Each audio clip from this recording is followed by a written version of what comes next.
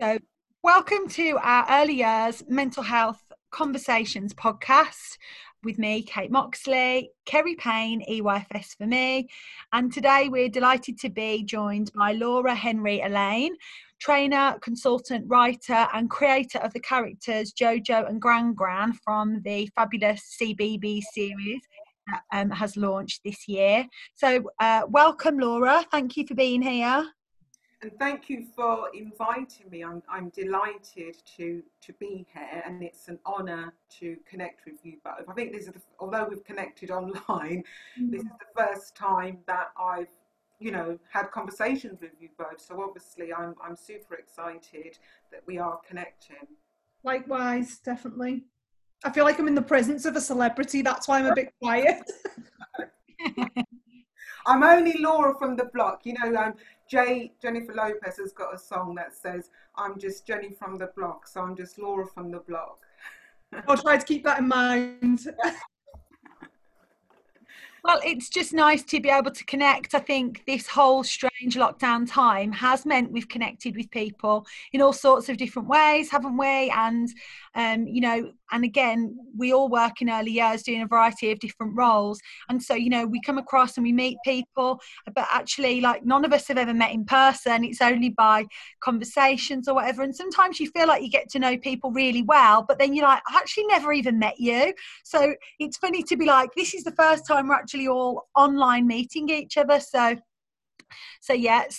we as we've kind of already talked about, we have a podcast where we started off talking about mental health, and certainly, over the last kind of a couple of weeks, and the whole experience of lockdown has impacted people's mental health and well-being in all sorts of different ways. And I suppose, something that Kerry and I had been discussing kind of privately last week, I think, Laura, is something to say that privately we were exploring our feelings around the death of George Floyd, and also then actually then the movement of Black Lives Matter, and understanding our pedagogy, if you like, our practice, our ethos, but also how we treat and respect people in everyday life. We were exploring that privately, and it felt uncomfortable to both of us. And we said, "Oh, this could never be a podcast." Can you imagine? Because it feels uncomfortable for lots of people. And then when we kind of said that, we were like, no, it must be a podcast.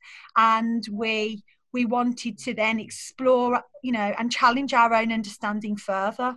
And so, obviously, inviting you to speak with us when you have worked in the earlier sector for a really long time. So I suppose the big thing is, thanking you, especially at this time, for joining us to talk about this issue, which feels very emotive for both of us. And I know even more so, and we can't fully even comprehend how difficult and upsetting and hurtful it must be for you. So we're grateful for your time today to talk to us through this subject. And I suppose the first question we always ask on our podcast is, how are you feeling? So, how are you feeling, Laura? Mixed emotions, to be fair, Kate. The whole weekend, normally I do have a break from work, even within lockdown. I've been writing. I've got a couple of commission pieces that I was doing, and yesterday I decided to write an opinion piece for Nursery World, the sector press journal. And one of the commission pieces, I misread what I was meant to have done, so I pinged it across at 5 o'clock yesterday, and the colleague came back to me and said, "No, we meant X, Y, and Z." And I was just about to have my dinner and to call one of my friends, and I thought, oh no, I need to rewrite it. But actually, rewriting it in the framework that how she wanted it was better, because I was able to speak my coming at it from a personal point of view, if that made sense, and it actually links to what we're discussing today. Then I went to bed ridiculously late, later than normal, probably about 1 o'clock. And then woke up naturally about 5:30 and felt really exhausted and mindful. I had these deadlines to ping across, and because I'm dyslexic, I get my Queen of Grammar, another Kate, to check it. So she came back at 9. 2-3 times a week, my bestie and I, we go out for power work, 2 meters, of course. And so we did that, and I delayed my bestie, and I said, I need an extra 15 minutes because I've got to send this email because of this deadline. And she appreciated that, and we had our power work for an hour, and I'm so pleased I did that because I was going to cancel that. And I know you guys have probably had conversations about that, about self-care, and sometimes we're very quick to cancel our self-care because of other priorities. And I think that's a real message that I'd like to get across to people, that no matter how busy we are, we've got to take time out. And being with my bestie this morning, it grounded me. And I think I messaged Kate, I think last week, I was checking in on you, Kate, because I know your blog went out, and just seeing how you were sort of like coping with this blog going out there. And I said that for me, although I have lots of friends in early years from my 30-year career, what's really good is the bulk of my friends are not in early years. Yeah. Sorry, that answer went on and on. Apologies, sorry. No. Mixed emotions for me, but I'm delighted to be connecting with you both to have this chat. Yeah, and I think what you said there, actually, I shared a quote the other day that when you think you're too busy for self-care, that's exactly the moment you need to practice self-care. And, you know, this whole situation, I think, intensifies feelings. It really, the highs and lows are higher and lower than they normally are. And but I think sometimes people think, oh, just because we're at home and we're not going out to work, then actually, you know, I'm doing less so I can cope with more. And the lines between work, rest and play and work-life balance have really gone out the window, because we're constantly talking, aren't we? And I think one of the things we talk about, Kerry, don't we, is that social media is now a place and a platform where we are constantly learning new stuff. It's you know, I was thinking the other day, you know, is there any research into the impact on early years of social media and our professional development? Because you can't switch off from it. Whether you use Twitter, Instagram, Facebook, LinkedIn, whatever platform is your kind of comfort zone, you can't help but be influenced by something you read. And that happens on a Sunday night, on a Friday night, on a Saturday morning. So there's no drawing the line, is there, between that? No, I think you're right in saying that it is a bit like that. And I think Emma Davis, another one of our colleagues, I think she's looking into that, because she did a call to action last week on research to do with social media. And I know that I think it's something that Emma is looking into. And I think you're right in saying that. I've missed that. Yeah, she's very, very passionate about it. We've had like a lot of in-depth discussions around the kind of the benefits of social media as professional development, but also some of the drawbacks, the kind of obviously trying to build connections and relationships and networking with others, and then trying to actually process the amount of information. I think sometimes you can fall into this trap of not feeling productive enough. So you can see all these signposts and links to things, they all become bookmarked, but actually how do we work through that and transfer and apply to practice? So she's really invested in that as a research area interest.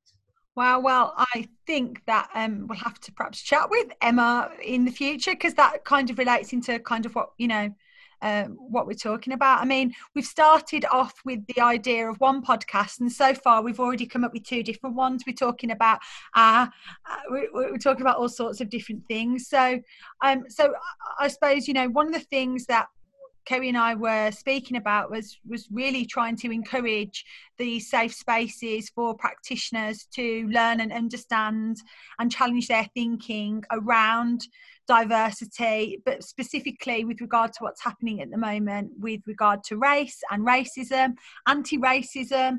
And I think, you know, we've kind of been talking personally and privately. And one of the things that I advocate all the time when I'm delivering mental health training is, the only way you can ever truly get something wrong is by not doing anything at all. And actually, how many of us weren't doing anything at all because we thought what we were doing was good enough, and because stuff felt uncomfortable. And so I think we want to encourage those conversations around race, and especially within our roles within early years. And I think I've suggested that maybe we do 2 podcasts, because I think there's a really kind of big conversation around practitioners, educators, but also then around children and practice. And so I suppose today it was really trying to have some initial conversations that would be comfortable for practitioners to begin those conversations. So our intentions are to just encourage those conversations, I suppose. Is there anything you wanted to add, Kerry? No, I think you've kind of captured it, that we were really kind of acutely aware that we don't want this to be a narrative that dies out. Something that I always talk about, particularly because I obviously focus in SEND, but this real issue of tokenism, and making sure that we don't all suddenly have this big rush of let's all do something and be active, and then that dies down and becomes replaced by something else. And I think that's what our interest was, is we've grabbed hold of something here. The important thing for us is to not let it go, but also to I don't know how to word it diplomatically, but you can see lots of people suddenly going, right, we need to act, we need to be proactive, but we don't suddenly want kind of the white superiority of white people then patronising black people and going, we're here now, we're here for it. Actually, how are we here for it in a meaningful way, and not diminish people's experiences, their long-term experiences, because we're suddenly awakened by discussions around diversity. I hope that sounded the way I wanted it to. Yeah. I've got you. Yeah, I think absolutely you're right, and I think just to paraphrase both of you there, it's not about saying that yes, there's so many emotions now that are going around because of the death of George Floyd, and I think it's the reason why it's impacted on their emotions. I think it's to do with lockdown, and then people have had more time to reflect on things, because there have been other killings in the States and in the UK of black people, predominantly men. There's been women as well, and people are just saying enough's enough. And I think you're right in saying that, Kerry, is not just use it for something to say we're angry today. Last week we had Blackout Tuesday, where for the first time, we had brands, we had companies, blacking out their social media feeds, taking a stand against this. And I hope from this now that we just don't have the protests that we saw at the weekend on a global level, and we have campaigns on social media, but this is an ongoing conversation that we have for change. And that's the only way. And the only way that we can do that is by having conversations and allowing people to share their stories. And I've got a quote that I say, if you in a nutshell, you share your story and you're telling your truth. And I think that's the best way that we can impact and inspire others, is by sharing our own personal stories. And that's what I do when I train. I always tell stories, whether or not it's to do with practice or my own personal stories. And I feel it's the time for us to come together within early years, because we are at the bottom here of the education chain. And this is one of the things I said in the Nursery World Art opinion piece. It starts from here. We know from research, there's so much research around the world from academics, that even babies can differentiate colour in people's faces. We know from children as young as 2 that they can come out with something. And I know myself on my travels, if I go into a predominantly white area, I've been into every nook and cranny in the UK, and for my international work, that's the first time maybe a child has seen a black person, apart from obviously the TV. And naturally, out of the mouth of babes, sometimes they say, oh, you've got brown hands, you've got a brown face. And that's a child, you know, like the game show catchphrase, they're saying what they're seeing. Yeah. Me, what, rather than the educators and teachers feeling embarrassed and burying their heads in the sand, we need to empower those educators and teachers to use what that child has said as framing a conversation around that. You know, yes, Laura's got, you know, black hands, you know, etc. And using, you know, the resources that they have, because as a teacher thinking, oh, a child's just, where can I go with this? And I think that's going to be the only way, because it's a missed opportunity. We talk about, don't we, you know, teachable moments. Where are the teachable moments when we are talking about race and differences with the children that we work with on a day-to-day? And not just, I think, we shouldn't just be putting this on the shoulders of the educators and the teachers. We need to be coming back to the academics as well, and those who deliver training, because I'm sure that they may not even know. And we know that, you know, there's so much research out there, but where are the academics using their voice? And they could be in the same position as you guys, just thinking, okay, oh, I need to think about this. I don't know. How am I going to inform myself? How am I going to get information out there to share with people who work directly with children and families? Yeah, I think that's, and what's really interesting about that, what you said about, you know, the role of academics. I was sharing with Kate yesterday that even on personal reflection, I've been teaching a Rights of Children module.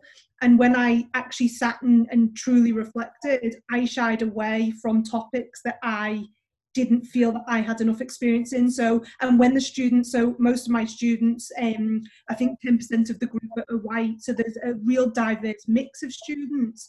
When they submitted their assessments, where they were given autonomy to choose a topic, they chose topics that related to their experiences and topics that I hadn't taught. And I thought, oh, what a disservice of me to just completely overlook that.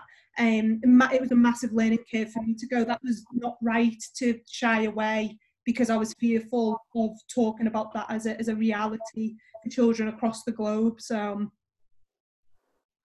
it's difficult.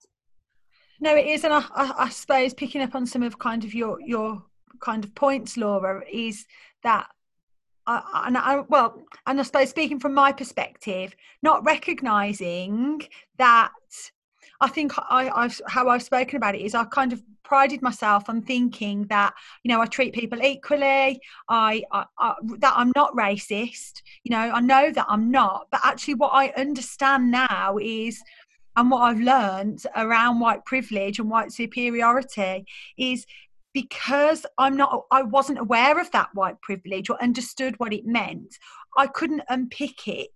And that meant I wasn't able to have uncomfortable conversations. And so those uncomfortable conversations are being able to, like you talked about, oh, you know, Laura's skin and the children, and so because you don't quite know what to say, you don't say it.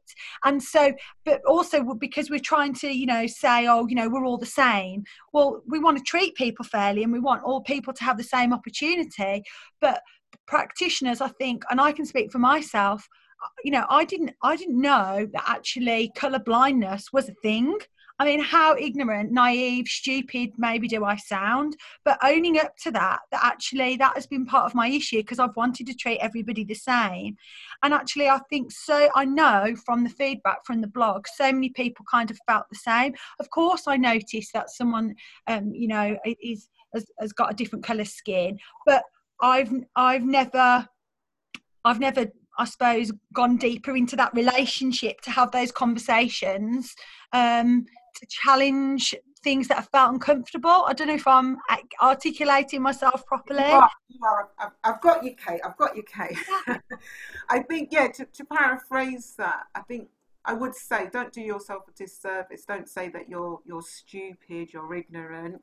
I think because, you know, there's that lovely quote by Maya Angelou, and I absolutely adore it. So I would say to the listeners as well, if you've got the time and if you've got the funds, please read Maya Angelou's biographies. I think there's about 4 or 5 of them in the series, and I was fortunate enough to have been introduced to Maya when I did my NNEB 30 years ago, and she's got a lovely quote that says, when you know better, you do better. Yeah. And I think that is, for me, a real headline act for everybody now who's embracing. I knew this, and for me, even, you know, I've had 30 years in early years education. I'm learning all the time. You know, as we know, there's so many blogs, podcasts that we need to read up. There's new research that's coming out of the woodworks to do with early years education. You're thinking, oh, this is fascinating. Blogs that I wrote, you know, 9 years ago, I look at them in embarrassment. I think, oh, did I write that nonsense? You know, because obviously I didn't know. So now that I know, and as you know, my mum says, every day is a day at school.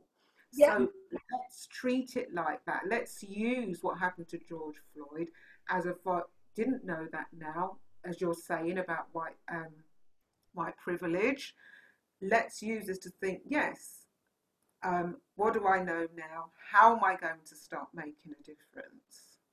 Absolutely, but I think picking up on your point, I work really hard to not speak about myself in negative terms, but I'm also questioning, how have I managed to learn all these things in 2 weeks that I should have known years ago? So how long can we say that we were just ignorant, or how long can we try to just say, oh, I didn't know about these things? How long is that kind of acceptable for?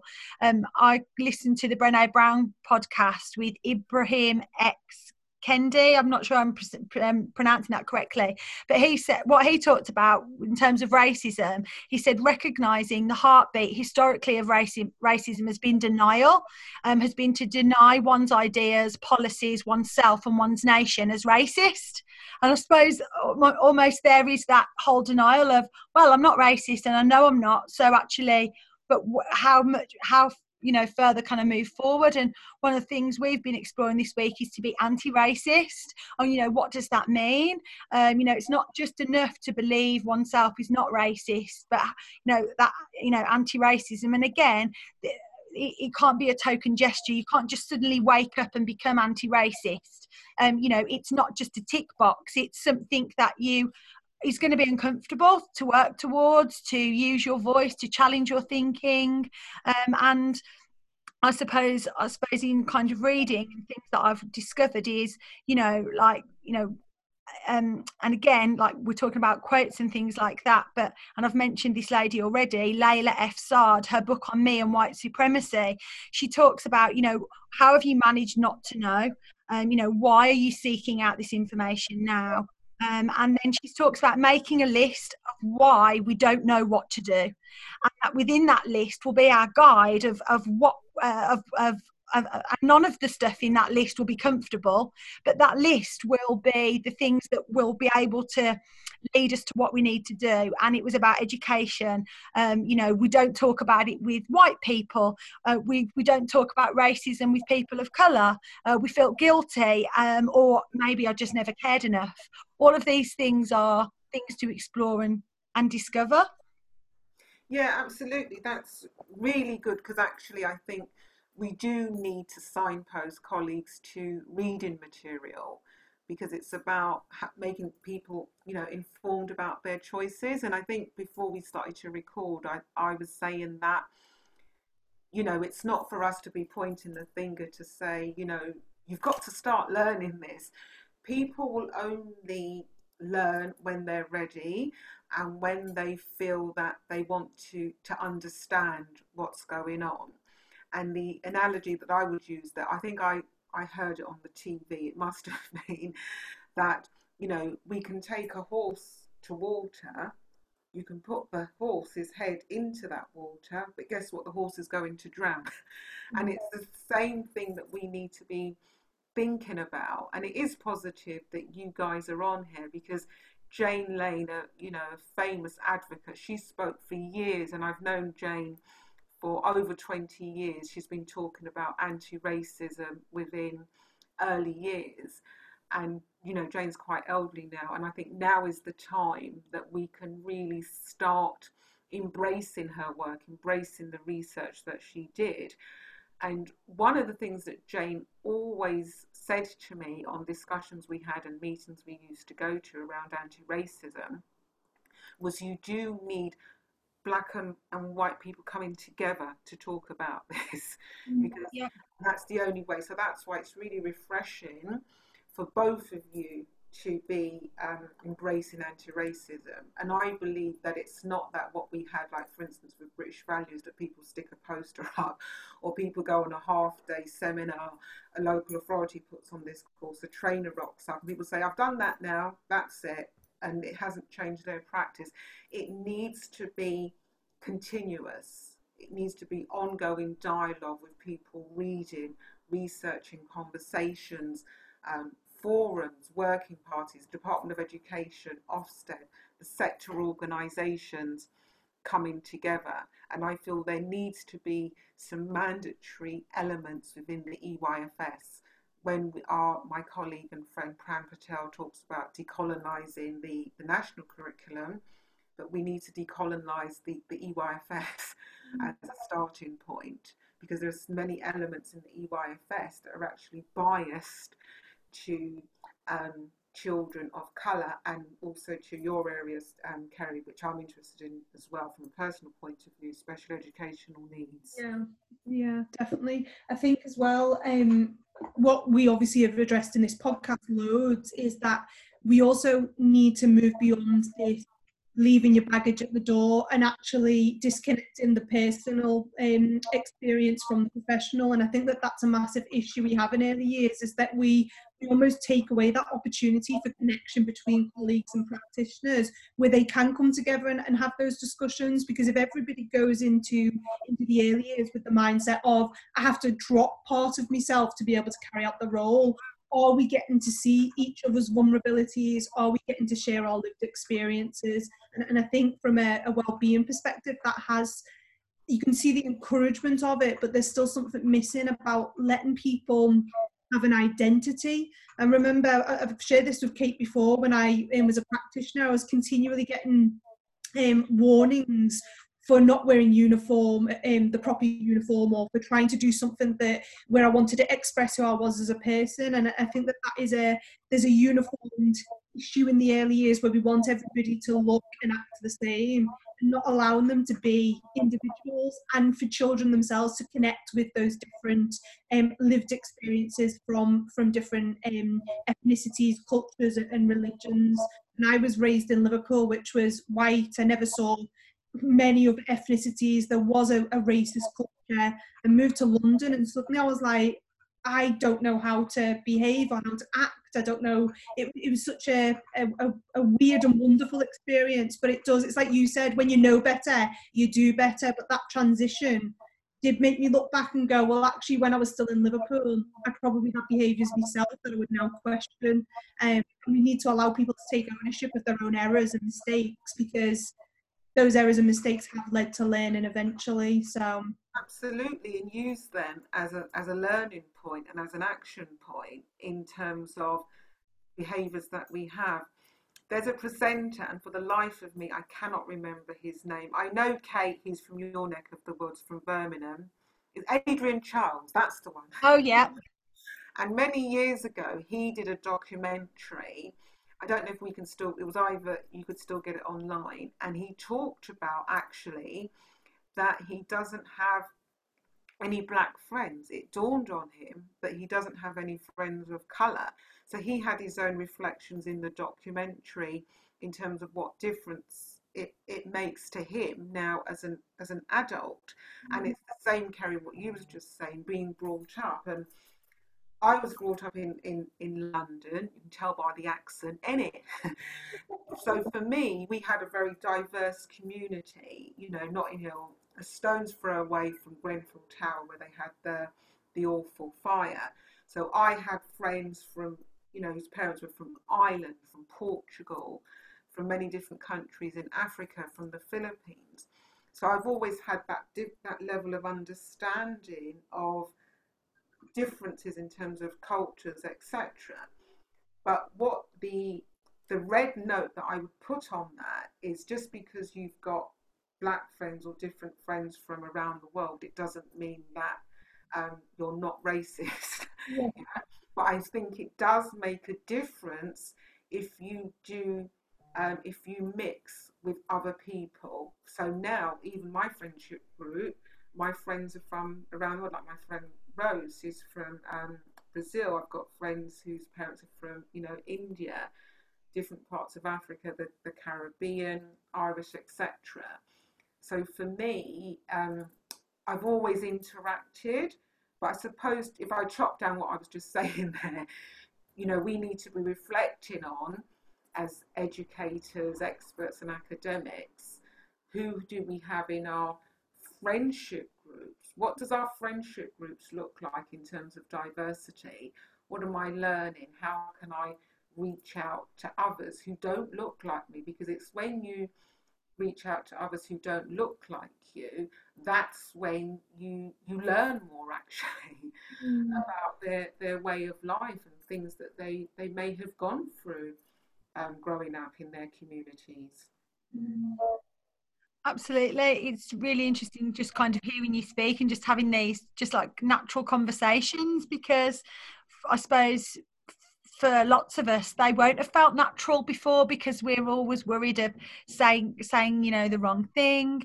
And I suppose, you know, what we hope is to, you know, continue these conversations. And I think some of the conversations I've been having with people since the blog went out last week, especially people of colour within the early years workforce, sharing their experiences of, you know, I suppose unconscious bias really that runs through practice, and really for practitioners to be able to address any of the things we've talked about. It's addressing what your bias is. It's addressing, you know, what is going on for you, so that you can explore what that means.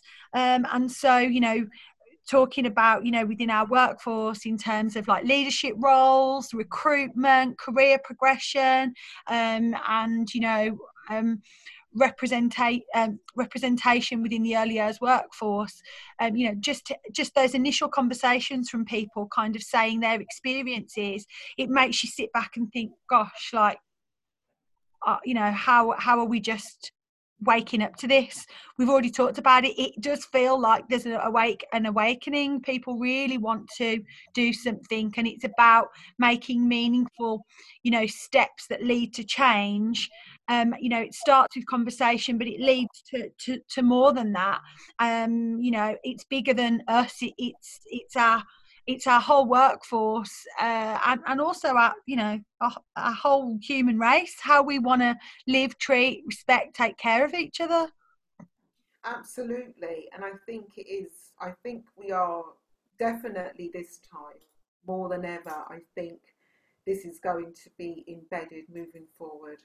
And I hope that we do start seeing some systematic change with everybody on board and willing to, as you mentioned, Brené Brown, who I absolutely love.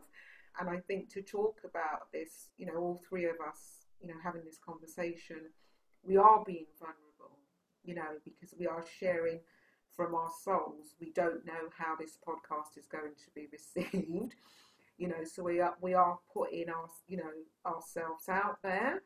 And I would say, to me, vulnerability is a good thing. I see it as a positive thing after, you know, the work that I've read on vulnerability and I've studied it. But I think also too, with you guys doing this podcast, it's about, for me, about the well-being. How can we keep ourselves emotionally safe, having these conversations, and making sure that we're going in the right direction to make positive change and the well-being. That's why I think I really appreciate you asking at the beginning of the podcast, how am I feeling?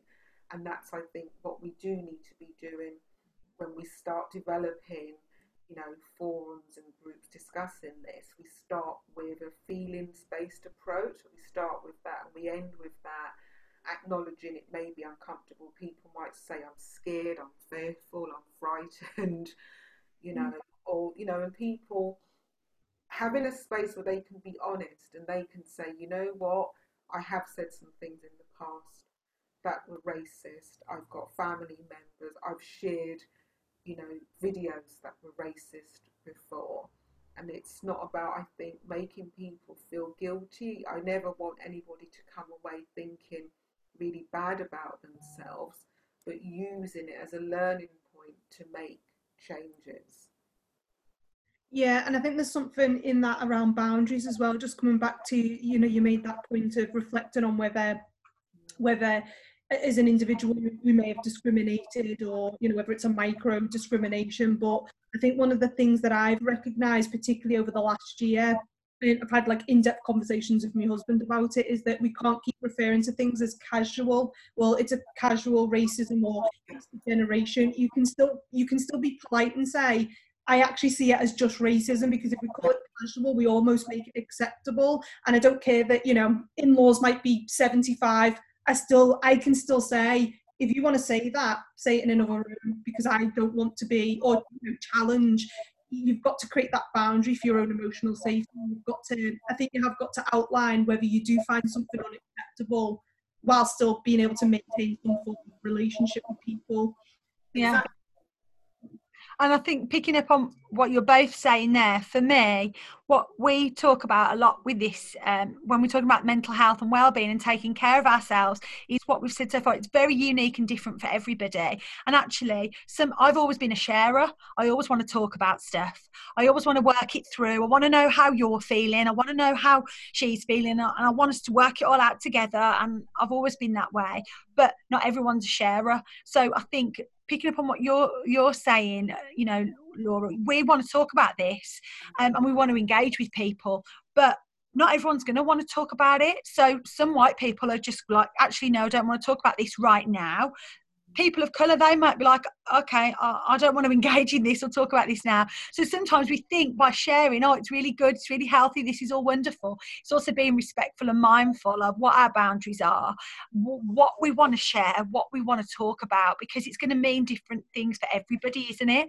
And so just like what's unique with regard to our mental health and how much we feel comfortable sharing, we're not advocating that everyone has got to suddenly start opening up and having conversations, because vulnerability comes from, I suppose, when you open up, you're being authentic and honest. And we talk a lot about being patronized and not having authentic connections with people. So I suppose it's about respecting all of those things as well, isn't it? Absolutely. I think you're right in saying that, and it comes back to the horse analogy, doesn't it, about then people have to be ready to learn. And I think we can't do anything. And like you, I'm known as the queen of sharing, because I think it is, and that's how I am personally and professionally, it is about sharing, with regards to what we know. And hopefully from that sharing, people can start having conversations, when we're in this period of lockdown.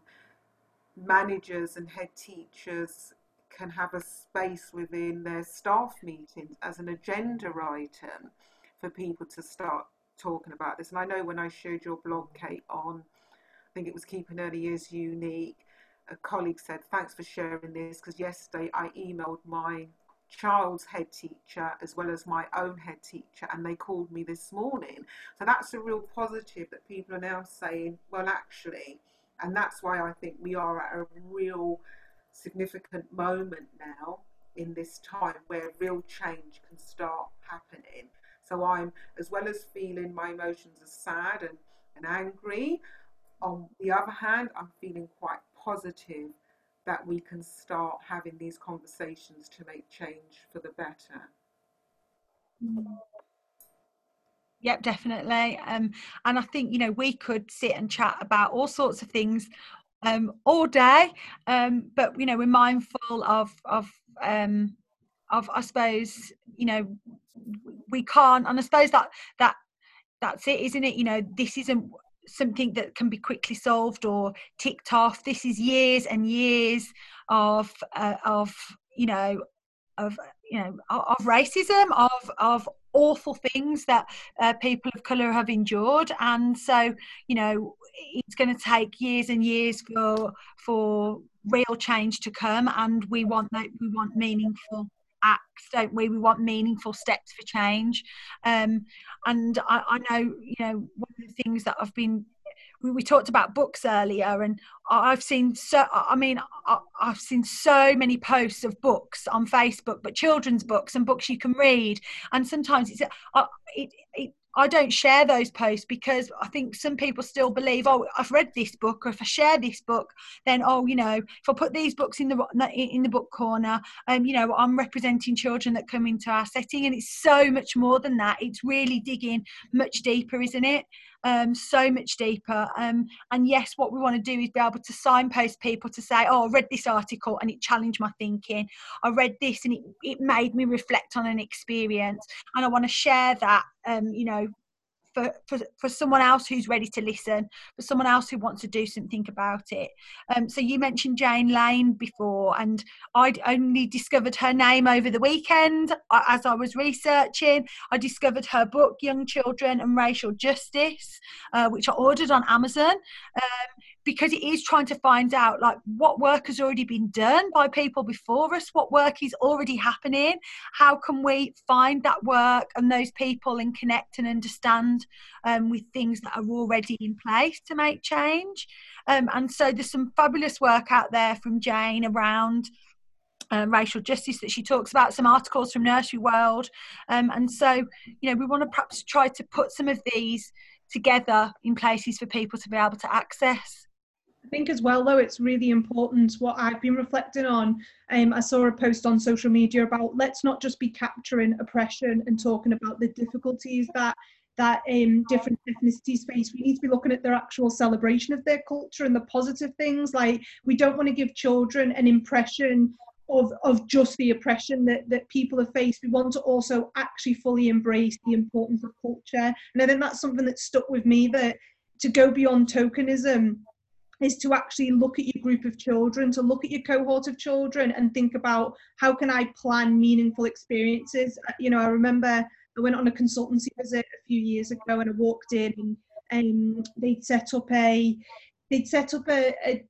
Japanese restaurant, but for Chinese New Year. And it was that kind of, and I said, do you have any Japanese children? And do you have any Chinese children? She went, no. And I said, where's the connection? Where is that link in learning? And so we have to put meaningful experiences in that, yes, acknowledge the challenges and look at the adversity, but we also need to celebrate it as well, because I think we don't want to create a deficit narrative around Black culture, around any culture. We need to look at the positives within that as well. I think you're right in saying that, and as you guys, we can go on and on talking about this. I think the final point for me, what you've just said there is really important, that it's not just, again, the tokenistic thing that we reel out, you know, because, and years ago, before I went over to Ofsted Local Authority Inspector, you know, settings used to pass round the black doll, and that's a true fact. But it's not just about the dolls and the posters, and it's about that's why, as you says, Kate, we've got to read these books. We've got to read literature by colleagues from, like, Jane Lane, Akel, all these other people, to have that understanding and celebrating the positive. And for me there, just to drop this in about Jojo and Gran Gran, it's just a normal relationship between a grandmother and her daughter, and it is positive. I love what the BBC have done with it, and that's what I want to see more. Yes, we do need to know about negative things that have happened, but we need to also to have that celebration to say, wow, isn't this, did you know that this black person did this, did that? We've got all these different books, we've got these, you know, TV series. So there's so much, and you so rightly said, we can talk about this the whole day. I think I just wanted to pick up this point. I don't know if either of you have seen the video from Anthony Joshua, the boxer, on Twitter. Yeah. And he comes from Watford, and he was out at the weekend peacefully protesting and really saying, you know, to get our message heard, we need to keep our protest peaceful. And he said some really powerful things. But what I just then couldn't believe was happening was how they changed his narrative, because he was talking about celebrating Black culture, celebrating people who, you know, people's businesses, shops, you know, artists, self-employed, people of colour. He was saying support, you know, we can do more as a community. And some people have changed that narrative into him being racist. Yeah. And I just was like, whoa, how has this happened when he's using his voice to actually celebrate, like we've just talked about, you know, people of colour and Black people and their culture. And I just was like, I was just astounded to see how that was spun when he was doing something in such a positive way. Did you see? That happens quite a lot in terms of people changing the narrative, and when, especially when Black celebrities do speak out, one of the things that's thrown back to them is that they're being racist. And it's that I don't think people have really interpreted and listened because it was the same thing, it happened with Stormzy as well. Yes. To John, because of my dyslexia, I can't pronounce his surname, who's in Star Wars. Again, his narrative was changed. And people do that, I think, because they're fearful. They're scared. All of these emotions come out. Yeah. Absolutely. And I think it's, for me, it's understanding that white privilege, to know that you've had that white privilege. And I've just over the weekend read the Peggy McIntosh article about the unpacking the invisible knapsack, and she describes white privilege. It's an invisible weightless knapsack of special provisions: maps, passports, code books, visas, clothes, tools, and blank checks. And I was like, whoa, actually, if you understand that, then you will understand Anthony Joshua's narrative. You will understand why our culture has been built on things that only I'm still getting comfortable with my language and terminology around this, that support white people. And that's where the superiority comes from, white supremacy, all of these things that actually make people feel uncomfortable. And so I think there's so much to be done, isn't there? Is there anything you wanted to add there, Kerry? No, I think you summed that up really well. My brain has got that thing at the moment when I'm like, so many pieces of information, how do I process? I've got like a whole list of things to go and follow up myself. Yeah. But yeah, I think it was a really powerful conversation. I think it comes back to that concept of courageous leadership, actually stepping beyond our comfort zones, because the people that actually benefit eventually are the children. A next generation, and we don't want to keep making the same mistakes over and over without learning. Absolutely. So thank you, Laura, for joining us and kind of just, I suppose, you know, almost just like really just scratching the surface with this subject and beginning like conversations. It's been a pleasure to chat with you, and perhaps in the future we can follow up with another podcast or some further work on how we can reach you know, practitioners and really kind of encourage conversation for change. Absolutely, and thank you both for inviting me onto your podcast, which I think is well needed. And also too, I'd like to add, if anybody wants to reach out to me, you know, my direct messengers, private messenger is always open. You can email me. The best way I always say to people to contact me is via email, because I know then I go back and look, and because I'm dyslexic, my brain's all over the shop sometimes, and I forget if it's a message to go back and have a look. By email, I do definitely respond within a few hours. So again, you know, let's keep the conversations going. Unfortunately, we have to be uncomfortable to get comfortable. I said that in the Nursery World article. And, you know, keep the children at the centre, because it is for them and their families that why we do what we do. you know. Yeah, absolutely, it really is. And so if people want to you know, follow you, if they haven't kind of heard of your work before, they can find you on Twitter and Facebook, so Laura Henry Elaine, and reach out to you. So I'll perhaps add your email somewhere for people if they want to kind of reach out and do that. Exactly. So just as a quickie, is Laura at laurahenryconsultancy.com. But you can add that for if any colleagues. And I'm always, like when you reached out to me last week, and a few other people have as well, they've sent me messages since last week, and I'm always willing to have conversations, to help and to signpost where need be. Wonderful. Thank you so much. It's been a pleasure talking to you, and look forward to, you know, I suppose connecting and continuing to learn in the future. Thanks, Laura. Thanks, Kerry. Take care.